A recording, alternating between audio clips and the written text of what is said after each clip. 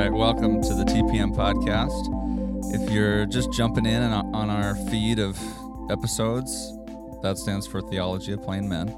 We're 6 or 7 guys that get together and talk about why theology matters, why things of the Bible matter to daily life, even though we're not pastors, we're not theologians. So I'm with Zach and Matt this morning, and sound off. I brought up the topic of masculinity as something for us to discuss and to question what the Bible has to say about it, as opposed to what our culture has to say about it. I recently read John Eldredge's very popular book, Wild at Heart, that's what it's called, and also kind of a controversial book for some of the generalizations he makes about masculinity and manhood, and there's a lot there, and this isn't going to be a book club episode about that book, but that is why it's kind of on my heart and on my mind right now is what are the deep aspects about being a man that God has built into this image and this part of life, and how do we carry out our lives, and how do we understand that in such a way that is healthy and productive and reflective of what God has created. And to give a little more context, this is Matt, everyone. Good morning. As we were spitballing this morning about what we wanted to talk about, we realized that there's a lot of misunderstanding in culture about manhood and what it means. And a lot of times when we talk about masculinity, it's talked about in terms of toxic masculinity, and what does that actually mean? So, Andre, could you just hit on a few points of what the book is going toward in terms of what it means to be a man and how that maybe differs from what culture thinks of manhood? Yeah. So, a big point. So, I will say that not everybody likes this book. In the past month or so that I've been reading it, I have mentioned it to some people, and they roll their eyes and make a huff, and I know not to be surprised to hear that, because a lot of people are telling me, like, yep, read the introduction, put it down, because they just can't stomach the generalization that John makes about, men. Like, he says, not in these words, but something like all men really just want to go up into the mountains and fish for 3 weeks and eat mushrooms and, little squirrels that they catch. and he references Braveheart more times than is probably palatable to most guys who are not themselves Scottish warriors, Anyway, so luckily the three of us are. So we don't have to worry about that. For us. And I do want to be clear that is not what he intends to convey. He says many times that I'm not advocating for a macho man spirituality. And so I think that the book needs to be read with some understanding of nuance, and I think that maybe that is missed by some of its critics. But what his big argument is, and it's kind of the stem of his title, Wild at Heart, is that he argues that the man has this wild part of his nature that does not get exercised in today's world. That we have like a hunger for adventure that is not that there's not room for in this pretty soft, for a lot of people that are just corporate 9-to-5ers, that we're not exposed to that sort of roughness, those opportunities for adventure. We come home every day, do the same thing. I think he speaks a lot to the midlife crisis man, and he connects a lot of that to scripture and to images of men in the Bible, and that's where I think that he has a lot of good points that I think are missed when people put the book down after the first chapter. Is we live in a world, I live in a world where I don't have to take risks. I can choose comfort over uncertainty, and that causes me to let go of part of more, maybe one of the more primal parts of being a man. And I think that something is lost there, and I can feel that. And that was maybe the most convicting thing for me reading this book. It wasn't that, I don't go fly fishing, and it wasn't, and like that is an adventurous thing, like getting out somewhere where you can go fly fishing. Sure, that's an adventurous thing, and we'll get to the point that it's not about what you do, it's about like what's at the core of it. But it was convicting that, I definitely choose safe over risky every single time. That's just I'm in that habit. And if that is part of, if this like lack of adventure is part of maybe this culture of where manhood is slipping, maybe that's something to be thinking about. I know. I think that's a really good point, because when I talk to people about the idea of a midlife crisis, it often is the fact that they feel like they've missed out on something. That they're now 45, 50 years old. They've gone to the top or near the top of their career field, and they've done everything they could hope to with that, but yet they've never had an adventure in their life, or not since maybe their early 20s. Right? They did their job. They went home to their families, and they have this sense of what did I miss out on? I got to do something crazy now, right? They did what they were supposed to. Exactly. So I think a lot of that's driven. Well, it's two-part. It's driven from something internal and something primal, like you're talking about. But I think we have to be careful when we're doing that to associate where is our understanding of what we're missing out on coming from. Like, is it something that's driven based on our nature, based on who God created us to be? Or is it because we feel that society has projected this image of masculinity, of manhood, that I need to go and take 2-month hiatus to go fly fishing in the Smokies? Yeah, I think you make a good point when you start to talk about what is it that is making you feel like you're missing out. Because that's a target that, if you look at history, that's a moving target immensely. If you talked to people of our parents' generation on the idea of like what would they be missing out on at their midlife crisis, they probably would have been said they were pressured that they wouldn't have a family at that point or something. And now it's completely flipped. It's you would have missed out on all the things you could have done without a family.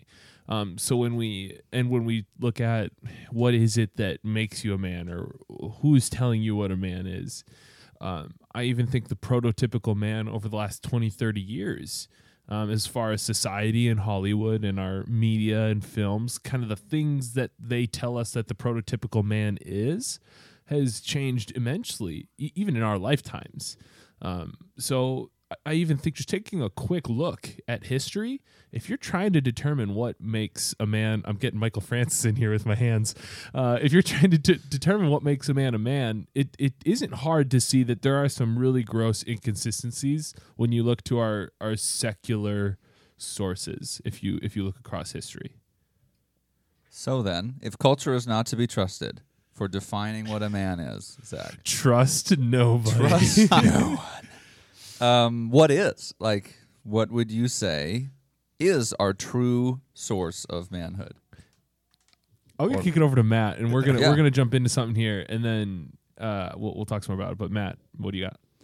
Yeah, I mean, we talk about this constantly every episode on this the TPM podcast, because we do want to make sure that we are defining our motivation for things correctly.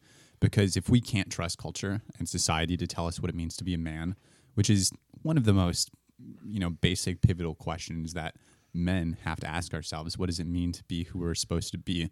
Where do we look? And so we know that the truth and the most foundational truth that can be given to us does come through the Word of God.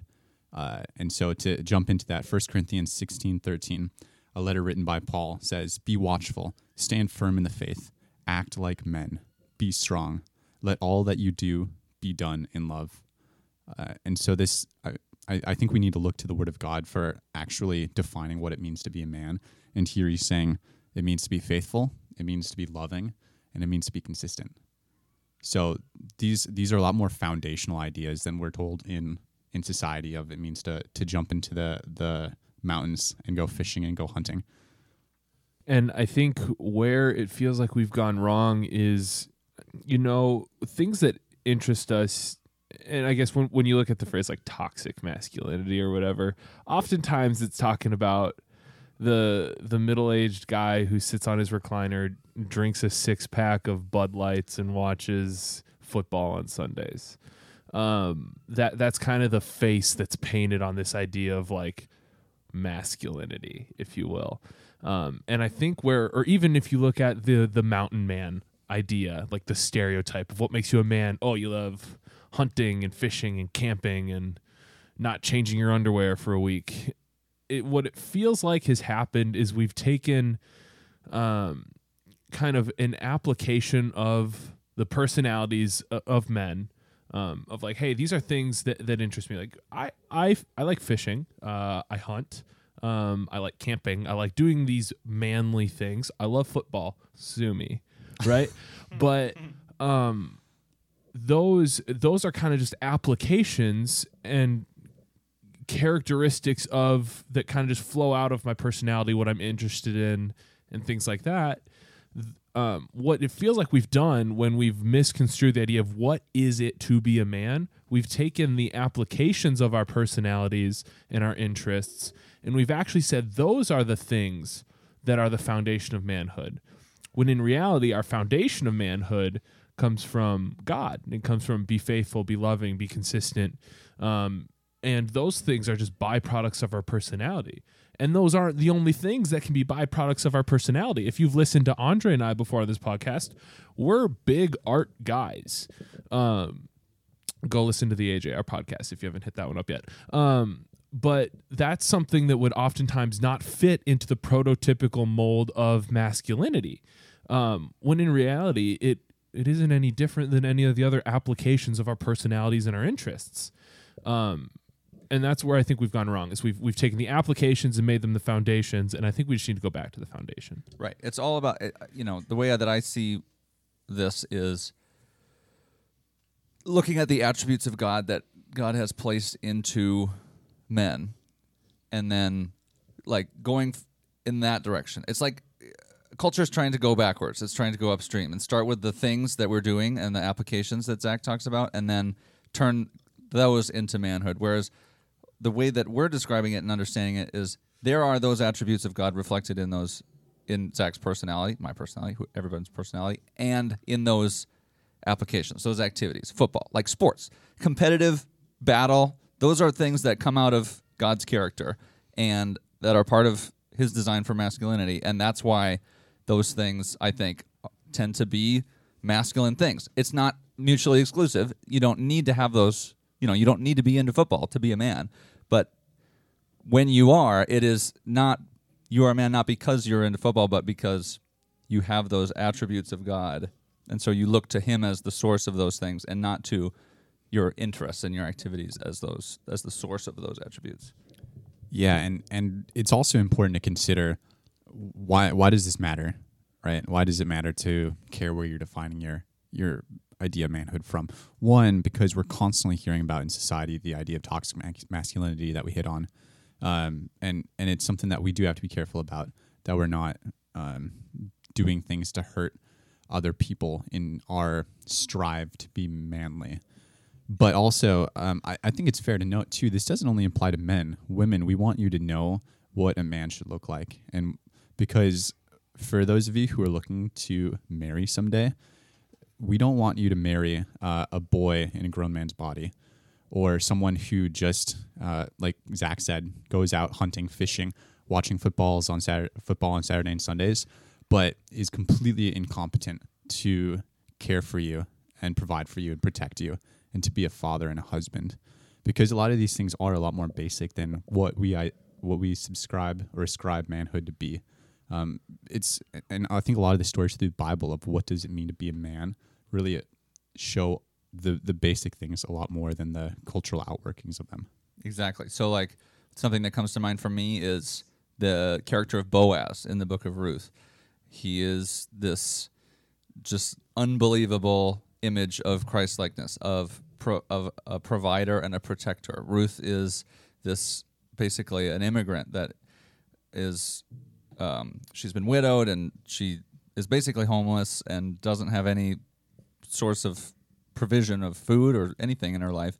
And so she's kind of gleaning from a field, and it happens to be Boaz's field, and he sees her and says, says to his workers, let her be here, let her take from the field and be sustained and provided for, and don't lay a hand on her. And just these things that he does, and then I highly recommend you to read the book of Ruth and to see the just really clear image of Christ-likeness in both Ruth and Boaz. And so the story goes on, but ultimately seeing this type of a man who is providing and is strong and is protecting of this woman is such a helpful illustration of what the Bible would, or what God through the Bible would describe a man to be. Yeah, and I love that example. Another one to throw out is it's Job 29, and I've heard this called before the Proverbs 31 for manhood. And if it's not clear, Proverbs 31 is kind of the archetypal chapter in the Bible for what it means to be a godly woman. So if you transpose that into manhood, this is Job talking about what his life was like before God allowed all of these terrible sufferings to fall upon him and to test him in his faith. And so he says, when I went to the gate of the city and took my seat in the public square, the young men saw me and stepped aside, and the old men rose to their feet. The chief men refrained from speaking and covered their mouths with their hands, and the voices of the nobles were hushed, and their tongues stuck to the roof of their mouths. Whoever heard me spoke well of me, and those who saw me commended me, because I rescued the poor who cried for help, and the fatherless who had none to assist them. The one who is dying blessed me, and I made the widow's heart sing. I put on righteousness as my clothing, and justice was my robe and my turban. I was eyes to the blind and feet to the lame. I was a father to the needy. I took up the case of the stranger.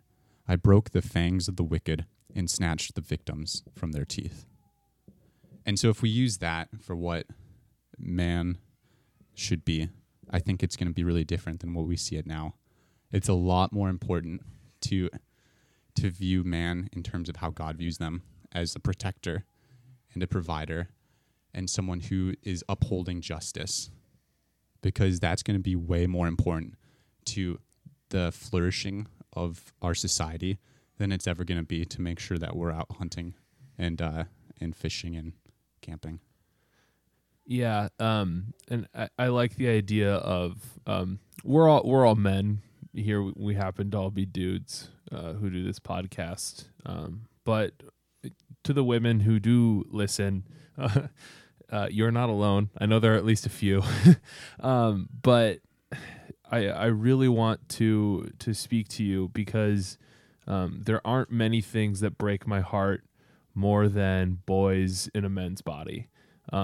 It hurts to see, and it hurts to see women fall for it and think it's, oh, but he's so funny and he makes me laugh and all these things. I'm sorry, but that doesn't make him a good husband, and that's not going to necessarily make him a good father. Look for the godly things of what makes a man a man. I urge you to not look to boyish traits that seem like they make you happy in the moment, but really challenge your view to the women out there. Really challenge your view and the standard that you are holding men to, and men, sharpen one another. As iron sharpens iron. Hold each other accountable. But to the women out there as well, it is my prayer that you hold your standard of men higher than, face value things. And just as a note to tag onto that, since we've already turned this into a book club, if a helpful book I've read to this that one of my mentors gave me when I was considering proposing to my now wife, it's a book by Vodi Bakum. It's called What He Must Be If He Wants to Marry My Daughter, and it's the idea of from the father's perspective, father of the prospective bride, is what to look for in a man who you would accept to give your daughter away to. And it really challenges the idea of masculinity and manhood and preparation for being in a role where that needs to be applied to the nth degree. So, helpful resource. Yeah, those are really good applications. I think that at the end of the day, what we should do is, as men, we should seriously consider, where is it that we're getting our definition of manhood from? Is it from God, or is it from the things of the world, the things that we're doing?